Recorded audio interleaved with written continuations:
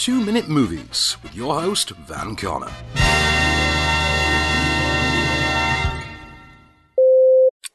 Having clearly learned nothing from John Ridley's failed Jimi Hendrix biopic Jimmy All Is By My Side back in 2013, Gabriel Range, director of such heavyweight efforts as Death of a President and I Am Slave, that you haven't heard of either should tell you a lot, attempts to bring the story of David Bowie to the screen in Stardust, a snapshot biopic that chronicles the musical legend's journey of self-discovery, despite noticeably lacking the key elements of, literally anything interesting about the man, or even sweating the small stuff, like having the rights to his music, presumably because Bowie's son, Moon director Duncan Jones, might fancy a crack at it himself somewhere down the line. Despite that, Johnny Flynn, an absolute standout in Beast and the recent adaptation of Jane Austen's Emma, is, true to his musical roots, exactly as enjoyable as you'd expect as Bowie, paired here with Marc Maron as his begrudging tour manager as the pair travel across early 1970s North America, attempting to make a name for the then struggling musician. Again, and I can't stress this enough, without using any of Bowie's music. So it's ill-fated on principle alone, but then Stardust digs its own grave further by lazily doubling down on the musician's biopic checklist. The greatest hits, pun absolutely intended, are played ad nauseum here. There's the eureka moment of self-realization, the flashbacks to past family trauma, the endless proclamations of nobody cares about that thing you'll become known for. It's a set list you've seen done better in a dozen other musicians' biopics, such as, just off the top of my head, Walk the Line, Ray, The Doors, Love and Mercy, Selena, La Bamba, What's Love Got to Do With It?